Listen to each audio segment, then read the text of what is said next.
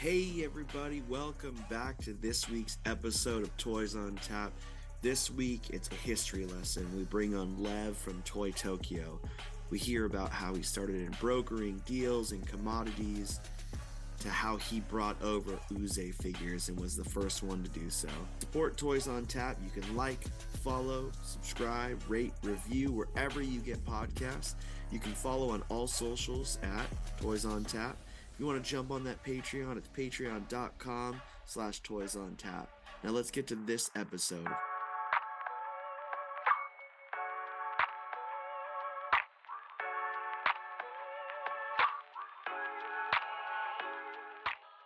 Lev, I'm so excited to talk to you. I've seen a couple videos where you have been in there talking to either Sucklord or and just talking about kind of history of this toy scene and all that stuff. Yeah. So Yeah. I kind of want to have you kind of tell the history of this toy scene, if you would, today. Okay. So the podcast is Toys on Tap. We usually bring on toy artists, but I wanted it to be a little different. And so we can actually start now. Okay. Do you want to introduce yourself and tell everyone what you do and who you are? Okay. Yeah. My name is Lev. Everyone calls me Lev, and we'll just keep it that way. And I own Toy Tokyo, and I started Toy Tokyo, or the store opened around 2000. So we've been in New York City, Manhattan, East Village, for around it's going on 23 years. So next year it'll be 24. Long time. I mean, a lot of stores are out. I think we're probably the only toy store left in town. Yeah, I mean, there is Forbidden Planet. I think they're still around, but yeah, that's that's it. incredible. Well, Yeah. do you think so? If you take us to the beginning of Toy Tokyo and starting it, um, we can focus on that part for a little bit. What was the reason you wanted to start Toy Tokyo? Well, the reason is I needed a name. I was living in Tokyo, actually Osaka, and I went to a show in Tokyo, a toy show, and they wanted a name. Originally, my store, or not a store, but the name of the previous name was It's a Small World. Mhm. And I started It's a Small World around 1985, 86. And I didn't want to use It's a Small World anymore. So I thought I could call it Tokyo Toy. But then I was in Japan, and people said, no, just call it Toy Tokyo. My friends, gave me that name in a minute. But I wanted to call it, since I was in Tokyo, call it the Toy Tokyo, Yeah, Tokyo Toy Store. And they said, call it Toy Tokyo. And I used that name to register my booth, which I had in Tokyo for the toy show. And that's how it all began. that's So the year was around maybe 1993, something like that. so. What's like I was born in 1990, so you've had a toy stop or a toy shop or some kind of toy something for the entirety of my life, which is intense. Yeah.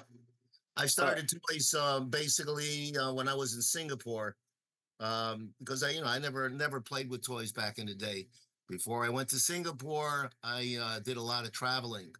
I left America in 1968, right after the was it the 6 Day War, yeah. Israel. Hmm. My parents gave me a one-way ticket. I traveled to London. I went overland with my cousin all the way to Istanbul from London. Many stops along the way, um, and I went to Israel basically to get out of the Vietnam War. Yeah. I didn't want to go to Vietnam. Didn't want to fight. I wasn't a fighter. Um, yes, I was patriotic, but I wasn't as patriotic to fight for my country or America in Vietnam because I didn't Yeah. believe in the war. So anyway, I went to Israel to become a 4D, which is a divinity student, and that's the deferment I got for not going to Vietnam. Hmm. But I actually wasn't really so into becoming a rabbi, as you would say, Yeah. because wasn't my thing. I wanted to enjoy while I was there. So I lived. I used to live at the time in Jerusalem, Hmm. and I lived there for about 6 years. I lived in the old city of Jerusalem.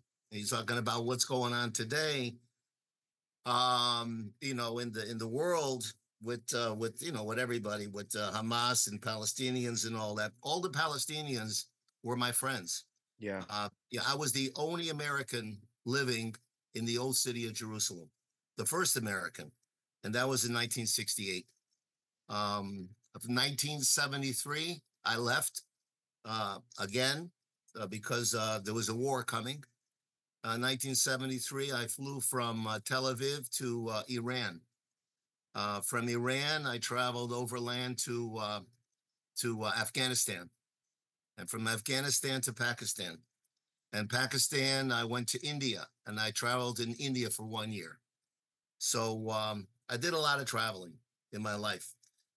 Went back to Chicago, became a commodities trader. I bought a seat on the International Monetary Market in Chicago, which is called the IMM, and I was a trader for a while. And then I went to Singapore, and that's where I first got involved with toys. I bought a transformer called Jazz, and that was like a Porsche that I used to own Hmm. because I bought a Porsche a while back before I got to Israel um, in Frankfurt. Actually, I bought a 1968 356C Porsche, Holy and moly. I traveled from Frankfurt to um, to um, to Italy, and I shipped that car to Israel. Um, and that was the Porsche that I had. So anyway, when I saw that Porsche Transformer in Singapore, Jazz, I said, "Wow, this is it, and this could be, this was the beginning of my my toy thing that I, basically got involved in." Um, I went back to Chicago, and I used to put all kinds of ads in the Toy Shop magazine. Um, and I started the first catalog, which I have over here. I put it under because I didn't have Toy Tokyo as a name yet. It's a small world. Yeah, so I started this catalog in 1991. It was the first color catalog with all kinds of toys in it. Um, and it has has a lot of vintage toys because it was 1991.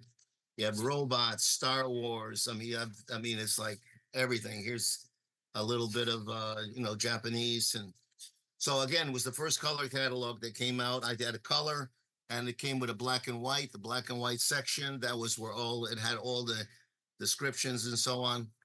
And at the time, I sold this catalog for $10, and I sold out pretty quickly. And I did very well selling these toys. I mean, you can see robots, Yeah, they're crazy. Star Wars, but that was in 1991. So I've been doing this for a while. So, um, y- I kind of want to take it back a little bit. Yeah, You're traveling so much. Like you yeah. have seen the entire world, and not only seen the world, you've seen some of the most hectic parts of the world. And doing all this traveling, when you get to Singapore and you see that one toy, the jazz figure from Transformers, Yeah. is that in that moment you realize like this is what I want to do and you buy a bunch of it and bring it?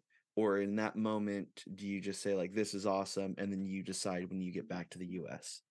Well, I didn't buy it to resell. I bought it because I liked it. Okay. I also liked just the way it looked, and I thought there could be a lot of Transformers besides the one that I just picked up. Yeah.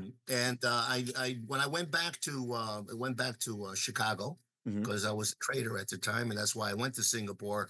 We opened up the Singapore International Monetary Market in Singapore at the time, and that was around 1984, as I mentioned. Um, when I brought back that jazz, everybody was going crazy. Can you get me that? Can you get? That's what I always used to do. I used to get all kinds of things for for friends. Yeah. They asked me to get it, and I thought to myself, well, I can go back there and I can see, and maybe I can go back to Hong Kong, Hmm. and that's exactly what I did. In 1989, that was the first time I went to Japan. I went to Osaka, Hmm. and I believe around 1993, 94, I lived in Osaka for a year. I used to go back and forth to Tokyo, and I used to do shows there. I used to drive from Osaka with my friend.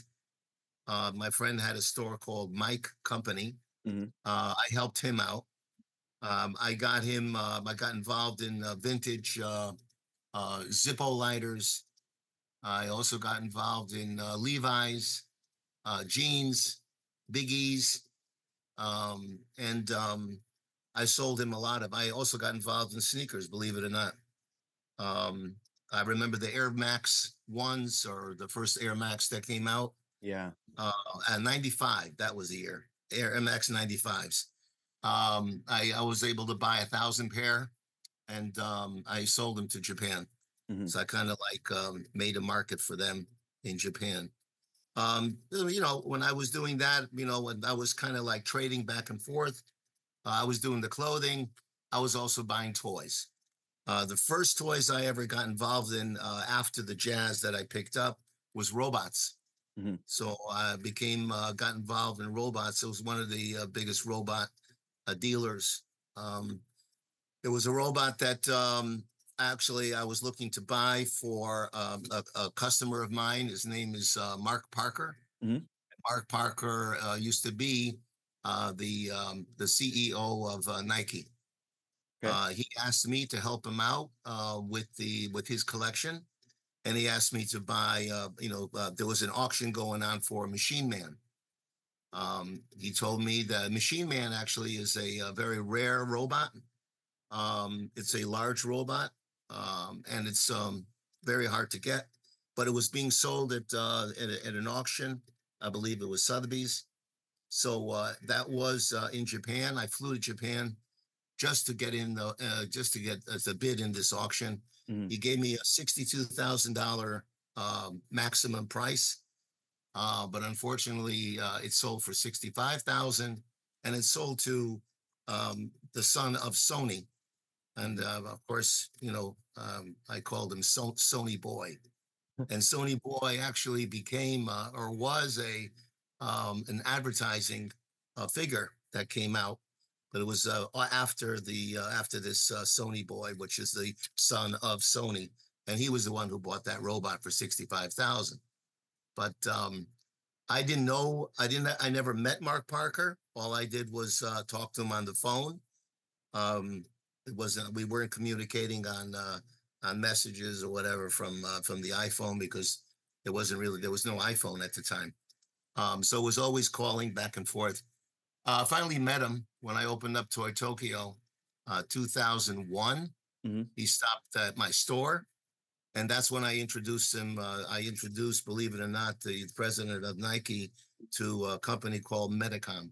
Is the company that makes the Bear Bricks. Yeah. So Mark Parker never knew anything about Bear Bricks, anything. He didn't know anything about designer toys. So I introduced him to that world, and then he became a collector, and he became very close with Medicom. And I Yeah. believe there's been a lot of Nike Bear Bricks in the past and so on. And it was because of me introducing him to this new world that he because he was a major collector. He Hmm. collected everything. I'm sure he still does. But I introduced him to a lot of toys.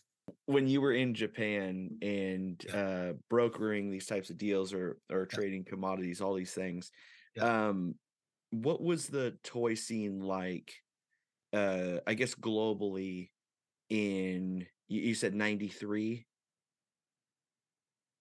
Yeah, 93, 94, 95. The toy scene was amazing because um well for me, I mean it was there was no internet.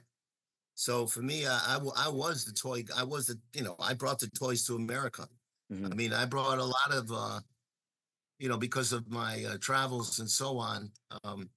If there never was an internet, I probably would have ended up a billionaire.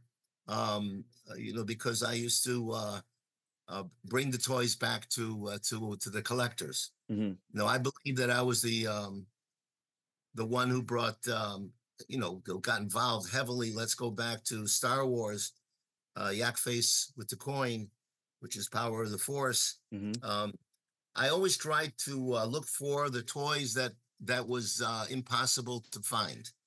I wanted to make people's collections perfect, and that's what I used to do. So when I found out that the Yak Face with the coin was only sold in Canada, I traveled to Canada.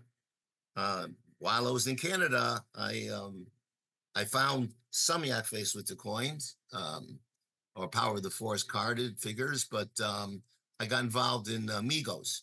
Hmm. So at the time, I met somebody who introduced me to a factory. It was a Migo factory, and the Migo factory sold us the 8-inch superheroes, Batman, Superman, I mean, just basically everything.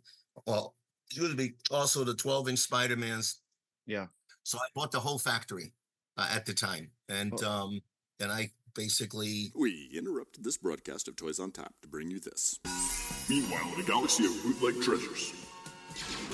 DOV2, we have engine failure. We must crash land on DKE Toy Planet. Oh my, we're doomed. Wait, salvation. Hooray, we're saved, DOV2. Limited edition custom artist-made action figures and DKE toys. Check out www.dkatoys.com for a full catalog. Hooray for custom action figures. DKE. Was the I sent everything back to America, and I was living at the time in Chicago, so it was easy because it wasn't too far away from Toronto. But that's where I first was looking for the Yak Face with the coins, and again I ended up with the Migos, and I had like mass amounts of Spider-Man boxes and so on, and I still have some today.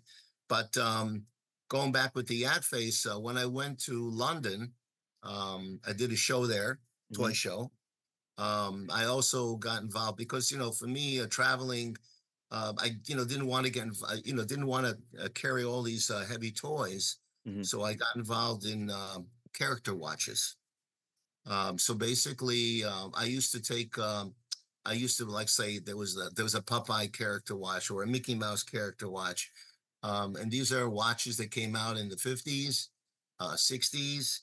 Of course, the Mickey Mouses came out in the 40s, and I put the watches in a roll, and I rolled up the roll, and I had about maybe 40 watches, which Hmm. also included some exciting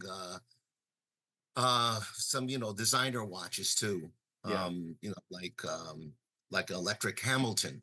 Hmm. I don't know if you've ever seen an Electric Hamilton, but it's kind of like it's kind of like a weird shape, horizontal side, whatever, but looked pretty good on the hand. So it was an interesting watch. I wasn't involved in Rolexes because of the prices.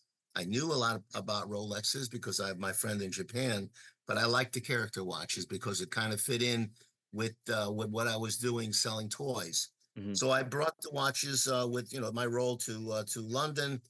A guy came over to my booth, a dealer, and he asked me if I traded, and I said yes.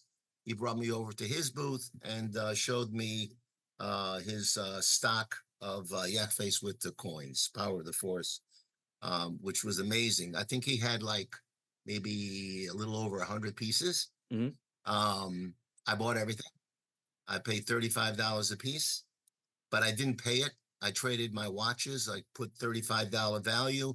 So a watch that I was selling for $350, I took 10 yak face with the coins, Okay. and I brought them back to America, and I put them in Toy Shop magazine for $150. Oh. Um, Today, and of course, I had a lot of dealers that were kind of always like, how many do you have left? When are you going to stop selling them? I also bought the Anakin Skywalker. The guy had the Anakin Skywalker Power of the Force, which nobody in America wanted. Now, of course, everybody wants it, but Mhm. they can't get it. And that's the reason why Yak Face with the coins today, they go for about 15,000 and up. So I basically brought that market to America. And I believe that a lot of people, whoever had, basically got a yak face, probably got it from me because, I had the stock. Nobody else had it. Yeah. Um, So there's this cool thing that you do that that I want to know what it is in you that makes you do it. You saw the Migo factory yep. and you wanted it all, so you bought it.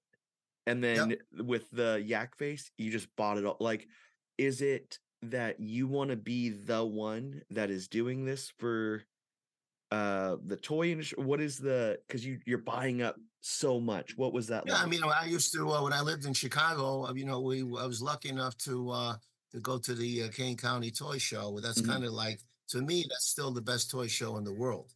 Okay. I just recently went to a show in York, Pennsylvania, which was a couple days ago. And the shows are not like I was always trying to look back to how the shows were back in the day. Yeah. So back in the day, what I used to do, I was a big Batman collector, big. Mhm. We're talking, if you went to my apartment, the whole apartment was the Batcave. It was everything possible in Batman. And that's basically in 1999, I sold the Batman collection that everybody, kind of thought I was crazy, what's this guy doing? And anyway, especially my parents who thought I was like some kind of a fool on a hill. And, but I, sold the whole collection for $150,000. Wow. I sold it to another collector who needed it. And I had, I kind of had every possible Batman toy. Mhm. But what I used to do is go to all the shows and buy the Taiwan Batmobiles. Mhm. I paid $125 each. Every show I went to, people here, take it. Wow. Here he is, that guy again. He's going to buy us out. I said, yeah. I mean, that's what I used to do. So I had probably accumulated maybe 40 of them, 40 or 50 of them back in the day. And today, come on, that Batmobile sells for 1,200, Yeah. whatever. Because I was a commodities trader, international monetary market, I also had the investment, in my head. And that's what I used to do. I believe that whatever I bought would eventually go up. Mhm. And most of the time it did.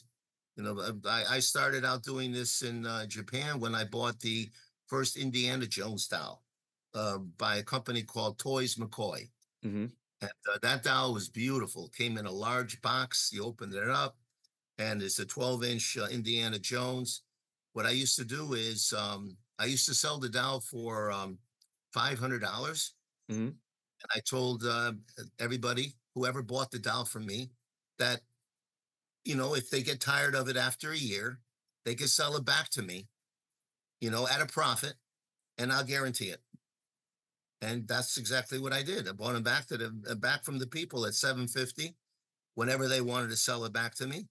And then the market went up to about 1,000, maybe 1,200. Don't think the market's there now, but you got to know when to get out too. Yeah. Um, now I'm a big collector. I invest in art because Basically, I like certain artists, like a guy by the name of Cause Hmm. and KAWS. I'm sure a lot of people know who Cause is, and a lot of people don't know who Cause is. But if they don't know who Cause is, they should look him up because he is to me the next biggest Yeah. uh, artist. He's not there yet, even though he is there yet, considering of where he was from 2000. Yeah. But what can I say?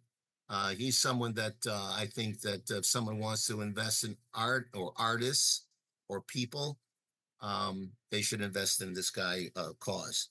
Yeah. There's one more thing that I want to mention, and that was for me, that was the most exciting trip. But I used to do a lot of other ones too. But it's called, I named it the Blue Stars. Yeah. But This is the story I was hoping you would tell. yeah, this is from the Turkish Star Wars figure. So I when I first left America, my destination was Istanbul Hmm. from London, and we went overland and so on. So kind of I knew Istanbul very, that was my place. I love the market, the bazaar, the Turkish bazaar. That's where the Topkapi Museum is, the Topkapi Museum, and a lot of interesting people there. Um, I used to travel from Israel to Istanbul on the weekends, student rate, and I paid $25 Hmm. each way, so it cost me $50 to travel to Istanbul. So I would go there on a Friday, and I would come back Sunday night. Hmm. Um, and like I said, I met a lot of people there. I used to buy a lot of different things. I used to get involved in scarabs and so on. So I wasn't looking for toys at the time. Um, but when I was at a show in Utrecht, which is in Holland, Hmm. um, that's where I first found the Turkish Star Wars figure. I mean, I didn't know it was Turkish, but it was a blue snowtrooper. This guy had it. I paid him $35. Bought two of them. Um, it was a blue snowtrooper, and he also had it. I remember an Imperial Gunner, Hmm. and that was basically what it was. It was the picture on the card was like a calculator, Hmm. and that they was a black the Imperial Gunner of a Star Wars figure, and on the card it said Uzay, Uzay, which is basically Star Wars in Turkish. Hmm. Um, anyway, brought it back to America, called up a friend of mine in Florida. There was no internet, couldn't send him a picture, but he believed what I had. I told him I had a cool snowtrooper, blue, send it to me. So I sent it to him, and he paid me $125.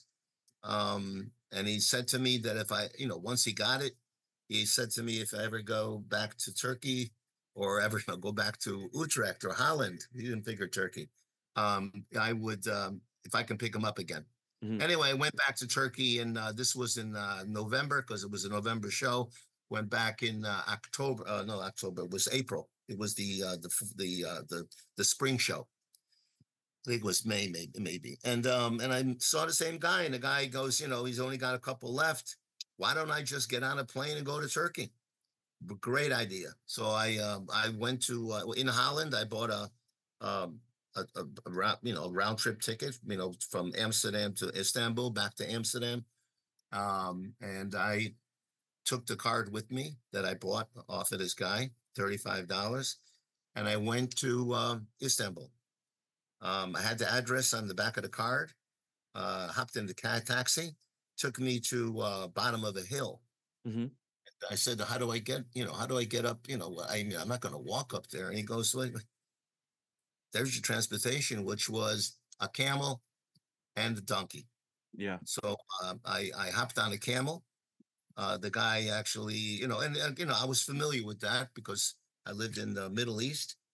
I have ridden camels before. Just for me, it was like a joke. But now I really needed this guy's help, so he took me up the mountain on the camel, and we had the donkey, on the way back, it was like tied with a rope, because I knew that I was going to buy something, and I needed to bring that stuff down, and I Mhm. used the donkey to bring it down. Anyway, I arrived there. It was a like a fortress. I mean, huge, building. Looked like a castle. Guy comes out. He's wearing a white kaftan, um, with a headdress. He said to me, where I come from. I told him America. And do I have a family? I told him, of course I do. And how many children? I told him I had like seven children. But Mhm. I didn't have any family. I didn't have any children.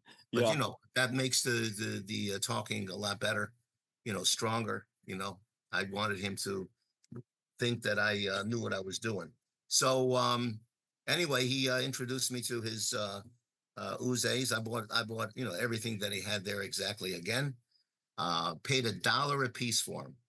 Um, I bought the Blue Stars. I bought the Imperial Gunner. I mean, I bought a lot of figures. I can't remember exactly which ones I bought, but they're all Uze figures. Um, and then he told me on the way out, he said, you can come back anytime you want. I can make more for you. So I said, let me think about that. So, of course, I never came back. I didn't want that market to change. I brought him back to America. I put him on the donkey. We went down, put him on the plane, shipped him back, or carried him back, hand carried. Um, and I sold them for $100 each. I have friends of mine who told me that I would never sell them. They're bootlegs. No one's going to buy bootlegs. All negative. I love negativity. When everybody tells me it's negative or negative stories or whatever, I love that, because to me that makes me feel that I got something good. So Yeah. I don't listen to people. I do whatever I want to do. When Steve Sansweet he's the guy who works for George Lucas. When he called me up one day and said, I hear that you have these Uze figures, Mhm. and can you sell me? Can you sell me? I'll buy a whole set. I said, yeah, done. I sold them to him for $100 each. So when Steve Sansweet bought the Uzes from me, Mhm. as a strong collector of Star Wars, I knew I had gold. Today, and then of course, a good friend of mine, his name is Paul Chu. He never bought the Star Wars from me because I didn't know who Paul Chu was at the time. But Paul Chu is a good friend of mine and a collector. Mhm. And he has one of the Blue Stars, I'm sure, that I originally sold in America. He bought it. I don't know what he paid for it, but today they go for about $25,000. Yeah. So So I you have might ask, do I have any left? No, I yeah, don't keep anything, and I don't regret it. I have a couple of questions that kind of go Yeah, along with this. yeah. You on a whim went to this place in hopes that it was there. One, does this place still exist? I mean, who knows what's still over there, but if this castle place still exists. And then two, are you the person that probably brought this to the US for the first time? Well, I definitely know I am the guy who brought it for the first time. Okay. Again, I also brought that's another one for, anytime there was a figure that was being sold overseas that we couldn't get in America, Hmm. that was my job. Yeah. And now it's people can just push a button and get this shit. So at the time, there was no way to push a button. You gotta, I mean, I knew how to fly. I flew, believe it or not, on the Concorde, the Air Concorde. Wow. I was flying the speed of sound.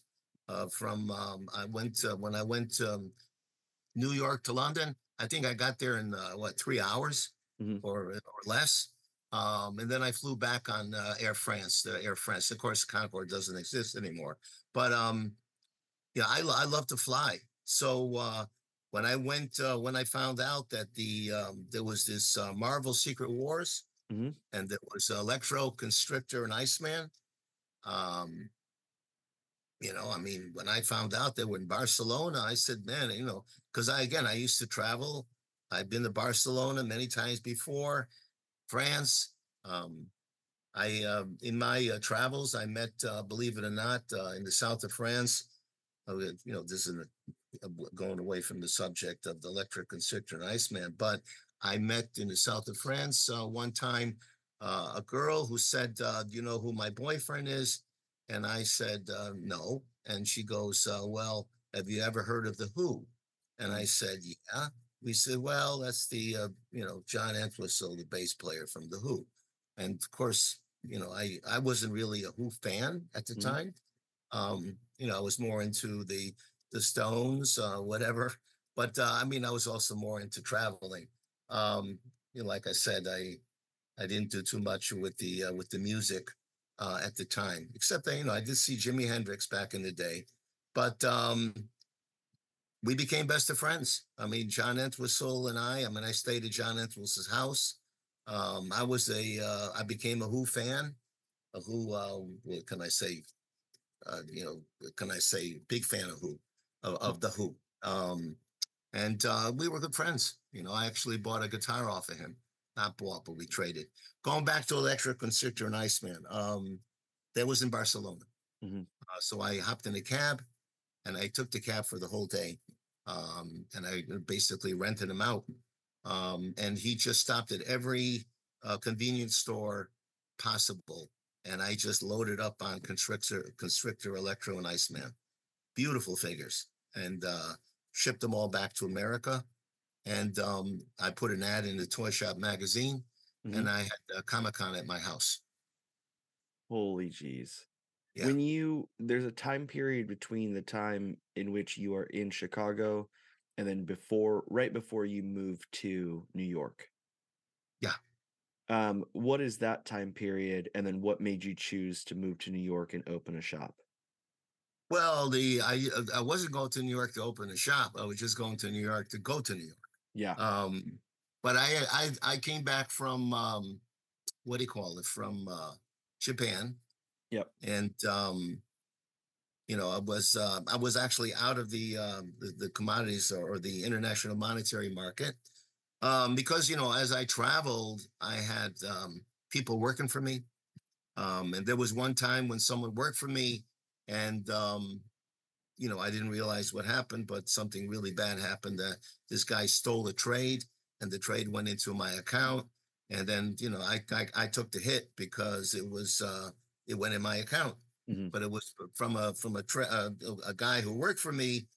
I don't know how he did it, whatever he did, whatever. But anyway, they threw me off the exchange for a year, and then after the year, I went back, and then I just sold the seat. I took the money, and I decided to leave Chicago, and I went to New York. I was born in New York. I was born in Brooklyn, so to me, it was great. When I went back to New York, Mhm. I lived in right on Second Avenue, which was there was a place called it was Seventh Street in the East Village. Yeah. And I started my first thing was I started this the showroom NYC. And in 2000, man, I had like a lot of shows there. It was Yeah. a gallery, an art gallery.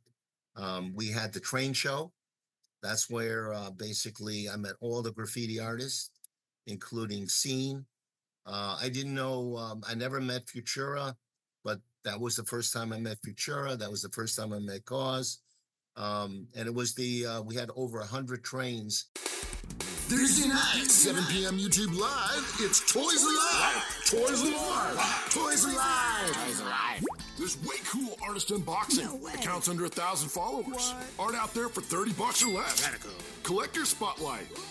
Current and upcoming shows and drops. Giveaways. Short chats with artists. And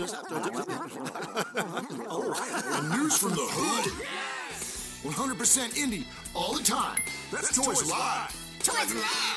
Thursday nights, 7 p.m. PST, YouTube Live. That different artists basically created or they did their thing on. Mhm. That was in the showroom. I was living in the back of the showroom. So I had that before I opened Toy Tokyo, basically there was no more It's a Small World, Toy Tokyo, and I opened Toy Tokyo in 2000. But I was dealing with the showroom, and we had shows. I had the Mezco, I mean everybody, even Shepard Fairey. Yeah. Okay. I did a show with him. So we have a lot of history in New York. I like New York. I mean, now I'm not living in New York anymore, but that's okay. I live close to New York. Yeah. When you opened this shop, Yeah. Toy Tokyo, you Yeah. opened it in 2000, split with the gallery, so you're kind of running a couple different things. Yep. Um, the early toy scene in the US as far as like designer toys and things was very new, it seems like. So what was the market like, and what was it like being in the this type of toy scene in 2000? Yeah, it was very new. I mean, the first toys I brought over from Hong Kong was Michael Lau, Okay. and people couldn't get the collectors of Star Wars and action figures and GI Joe. They couldn't understand what this designer thing is. I mean, there was a dog, Yeah. which was Michael Lau dog.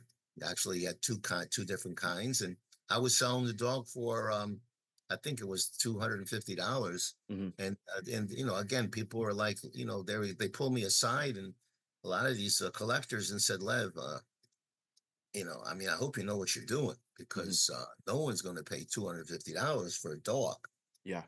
vinyl dog, and I'm not selling my collection. And, over the years, people started to sell their collections just to get that dog.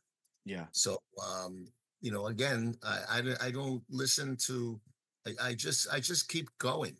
Um, it's the same thing with Funko. Yeah. I mean, right in the beginning, I mean, I got involved in Funko before Funko it was what it is today. There was no Funko Pop. There was these Funko bobbleheads that was brought, introduced by a guy by the name of Mike Becker. Hmm. And, I mean, I really like those figures. I mean, to me that was the future. After the designer toys, Yeah. and after the ad toys. There's the advertisement toys, like as I mentioned before, Sony Boy, and they made them in different sizes. Um, and anyway, there's so many advertisement ad toys that I collected, Hmm. that I introduced to a lot of collectors, and these bobbleheads were pretty cool, wacky wobblers as they called them. We had a few exclusives ourselves, like I remember the ice cream Mr. Softy. Yep. That was one of our exclusives, I think, in different flavors. I think you got strawberry, vanilla, and chocolate, or maybe just vanilla and chocolate. Um, and then yeah, and then the Pops came later, and that was brought up by a guy by the name of Brian Mariotti, Hmm. who um, actually bought the company from Mike Becker, and then asked Mike Becker if he wanted to continue on. And Mike Becker, of course, he continued on, and that's where he is today. Um, but Brian is not there anymore. But yeah, I mean, again, I was collecting all the original Funko Pops from the beginning. I'll never forget one of the first ones that I bought.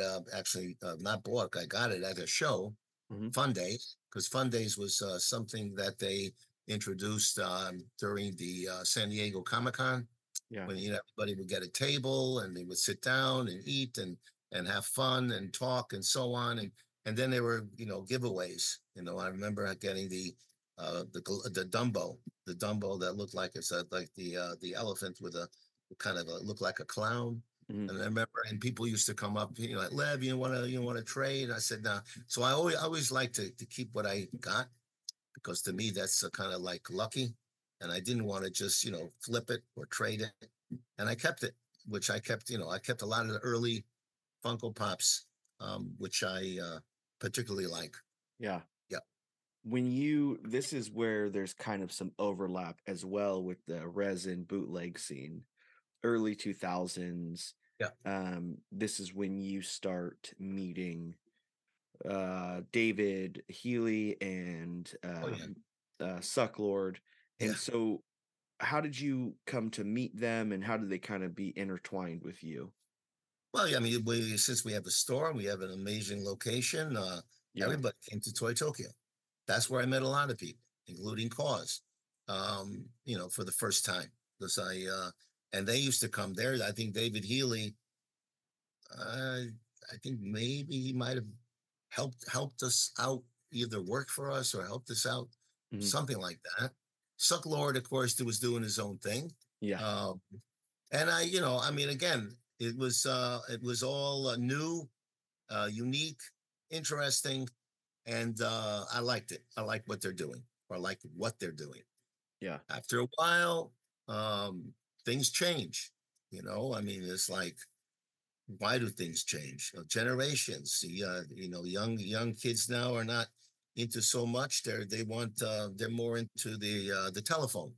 Mhm. In other words, they spend a lot of time on the telephone, and more time on the telephone than on collecting. So it's a whole different world. So you got to really know to what will keep going and Yeah. what won't keep going, and that's important. But I believe that if you like what you like, then you like it. I mean, there's no reason to dislike something because maybe it won't really be worth any money in the future. But if that's what, there are people who only collect because of the money, Right. and there are people who collect because what they like. I collect what I like, Yeah. and I don't collect about what there's money because, I mean, but it's true. I don't know. For some reason, I kind of like stayed away from the things that don't really have value anymore. Mhm. Like, for example, Beanie Babies. Yeah. I remember that people were going crazy on Beanie Babies at the time. I didn't collect it. They were going crazy on Kid Robot, on the Dunny. Yeah. I didn't collect it. So, I mean, kind of lucky that I collected what I liked. I mean, it's nice to know that, of course, what you collect has value, Yeah. because if it doesn't have value, okay, like I said, it doesn't really matter. You like it, it's Yeah. cool. But having value is also cooler. Yeah. Yeah. Were you so you started meeting some of these big artists at Yeah. this time, Mhm. Cause, and did you help them kind of switch from graffiti or street art to toys? Did you help them get plugged in? Did you have any hand in that? No, they were doing toys from the beginning. Okay. There was no, I mean, like, again, so how it works is like this. When I was in Japan, um, there was a guy who came to the show. It was in Tokyo, Yeah. and this was in, I believe, maybe 1999. Mhm. In 1999, a guy, I remember, was setting up, and he was setting up these companions. Yeah.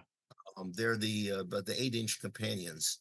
And he had a row of the black, a row of the gray, and a row of the brown. That's all he had on his table. So I went over to him. I said, "How much are these?" And he gave me a price. And I said, "What if I buy, again, the whole table?" Yeah.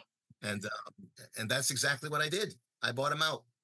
I bought the whole table. And again, because I wanted him to have fun, go home, Yeah. whatever. I mean, he didn't have to say, I mean, I paid him the price that he wanted. So what did it matter? So I took all of those companions, cause I didn't even know who the artist was. I didn't Yeah. care. I liked the way it looked. Yeah. That's how I used to do things with even with Futura. I used to buy. I mean, I thought Futura looked like the figure that I was buying, because I didn't know how he looked, or it didn't really matter. I didn't care. I just bought it because of the way it looked. Mhm. Anyway, so I took the companions, put it underneath the table. Other people might have sold it at the show.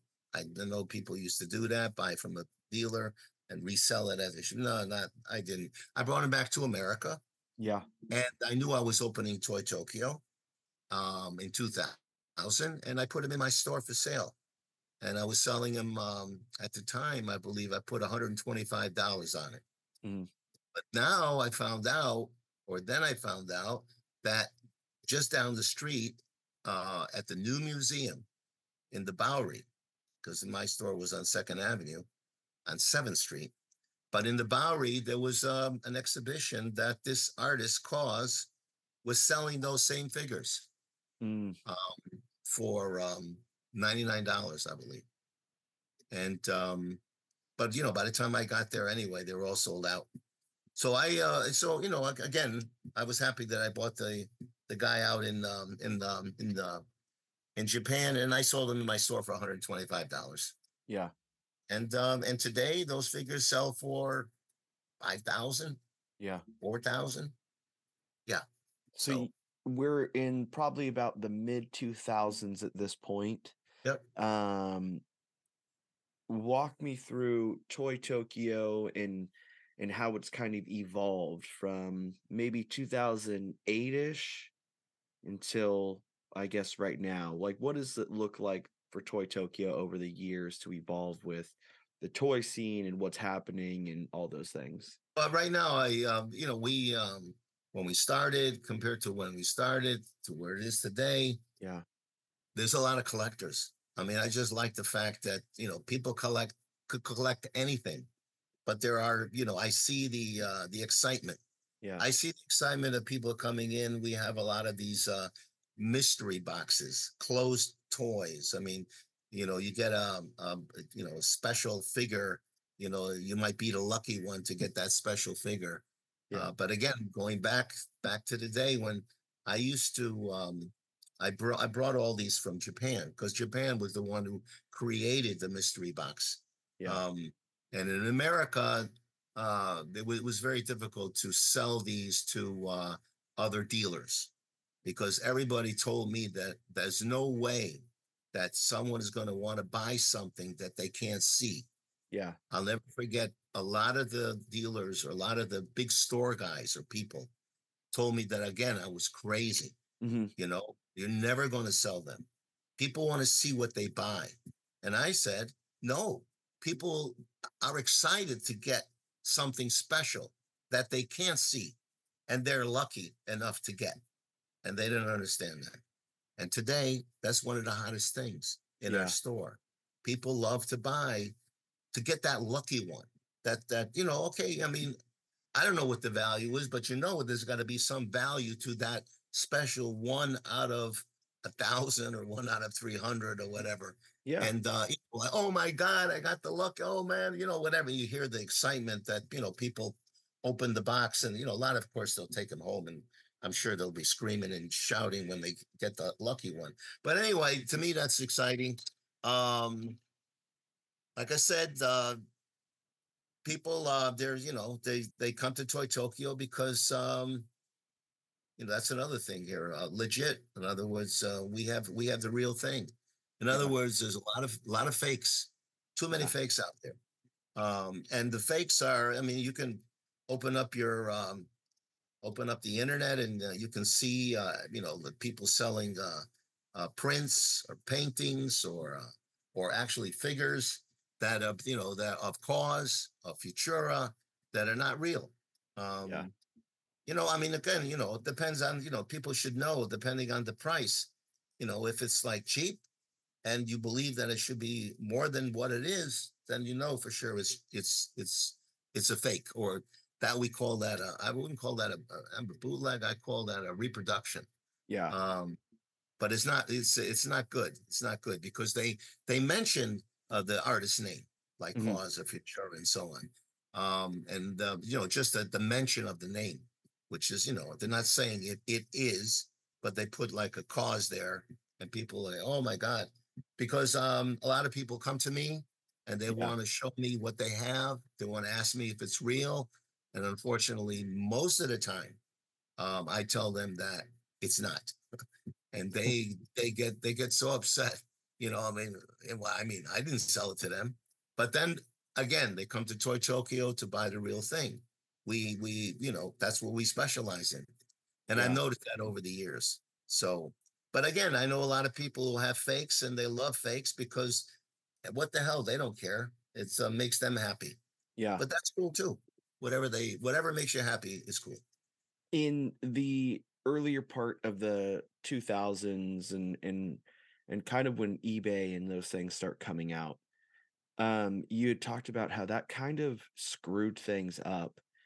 Um, one, how did you pivot so quickly and adapt to continue? But also, do you miss being the guy that goes places to bring stuff here? No, no, no. I don't miss that. I mean, I enjoyed that I did it. Yeah, Going back to these places is not the same as it used to be. I yeah, mean, think about it. I spent 1 year in India. Wow. I mean, it's like, I went back to India a couple years after that, and it wasn't the same. okay, It's never going to be the same. Now you got to really be careful. I mean, it's like, again, living in Israel. I lived in Israel for 6 years. I mean, whatever. I mean, now you will live in Israel, and you may never come home. You're going yeah, to be shot or taken as a hostage. I mean, forget about it. I mean, it's just really sad what's going on in the world. So, am I happy to be home? Yes. Am I happy that I'm not traveling? Yes. I mean, my traveling is, California. That's okay. Going to shows. Um, but like I said, I mean, the collectible thing is happening. yeah, Um, People are again. There's a lot of things to collect. I would collect, artists. I still think cause is just the beginning. yeah, People say that, a lot of many 5, 6 years ago, people told me cause is over. Cause is not over. Um, I think, like I said, just the beginning. So you gotta really like the artist, or like any artist. There's many artists out there.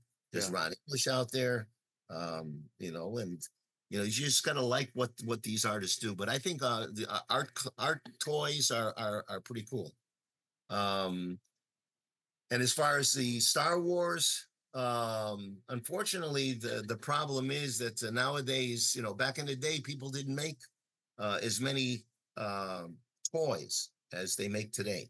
yeah, So many times these toys, because they make so many, they go on sale in different places, and uh, you know you really got to be careful on what you buy. Somehow yeah, you got to know the numbers. I still say investing in the original toys mhm, is good if you can pick it up at a decent price. Unfortunately, cause is now the older toys that cause produced back in the day. I mean, there were only like 500 pieces, maybe 700 pieces um, of these toys. Going back to cause again, the Star Wars toys. That was another reason why I knew that this guy was a winner, because um, these Star Wars toys that he did was official. yeah, You're talking about there has not been any artist that I can recall that has ever altered a Boba Fett, mhm, or has ever altered a Darth Vader, or has ever altered a Stormtrooper. Same with Disney. There has never been an artist that has ever altered Pinocchio. mhm, Caused it, and that's the reason why I also thought this guy is going to be going to be big. yeah, Coming soon, I know that there's a talk about the monsters like Frankenberry, Blueberry, and Count Chocula, yeah, and I know that causes that's going to be coming out. Everything was more or less delayed because of the pandemic, but one day that'll happen, and when that happens, I would recommend anybody to jump on that yeah. from the beginning. When you look at Toy Tokyo as a whole, from when you began until now, um, where do you hope that Toy Tokyo is headed? Because you've got so much history behind you, and you are a staple in the toy community at large. What do you want next for Toy Tokyo? Just keep going. I mean, we're going to be, like I said, 24 years. Yeah, I don't think there's any toy store that has lasted that long in New York. Toys R Us is out. FAO Schwartz is out. Most of all these toy stores are out. Well, Toys R Us was, basically still around, but they're working in Macy's, which Yeah. is, pretty cool. But I like I like our location. We pay the crazy amount of rent. Maybe that's another reason why stores can't last that long. But even though the rent we're, what we're kind of like paying, we still are making it. I like the fact that there's always going to be something new, Yeah. something exciting, and I'm pretty sure that Toy Tokyo will have it in their store. I still like to see the reactions of customers when they come in. They do flip out. Hmm. They do go crazy. I mean, they do kind of like, there's excitement there, and that's what makes me happy. Um, Back in the day, I thought I missed the boat when I didn't open a restaurant, and I saw a lot of friends of mine making money with the restaurants they opened. But that came to a stop when Yeah. the pandemic came. All of a sudden, these restaurants were going out of business. But Toy Tokyo kept going. Hmm. In fact, we were lucky to renew our lease at a better price due to the fact that there was a pandemic and everybody was closing the stores. Yeah. But our store stayed open, um, and it's stronger than ever because people like to collect. They're like to the memories that they had when they were kids, even though they're not going to get the same toys, but they want to get something to make them happy, and Yeah. that basically toys. That's something that toys does. Food makes people happy, but toys makes people happier. Yeah. Lev, it's been incredible to have you on the podcast Thank you. today. The amount of history that you have for one person in this toy scene is so crazy. Cool. As we wrap this up, Yeah. I know that we usually talk for on the podcast, we usually leave the last bit so people can plug all the stuff that they've got going on. And so if you want to take that time, plug whatever you've got going on, if there's stuff coming up, if you're going to be at Designer Con, all those things. Well, Designer Con is coming up. We are not going to be showing at Designer Con because it was that difficult to get people to come out Yeah. to Designer Con from the East Coast to the West Coast. But I'll be there. Yeah, because I'm going to see some of my friends who are coming from out of town. I think Designer Con is going to be cool. And not that I think, but I know it's going to be okay. And I'll be there. After Designer Con next year, who knows? But I know there was a Star Wars convention happening in Japan. Yep. I'm pretty sure that I'll be there. But when I think sometime maybe in May, most likely May the 5th, but around that time. And for sure we do New York Comic Con as always. We don't do San Diego, but we do New York. And anyway, stop at Toy Tokyo, which is at 91 2nd Avenue in New York, East Village. And see a store that's been there for 24 years going on next year. Lev, thank you so much for coming on. Thank you. Enjoy.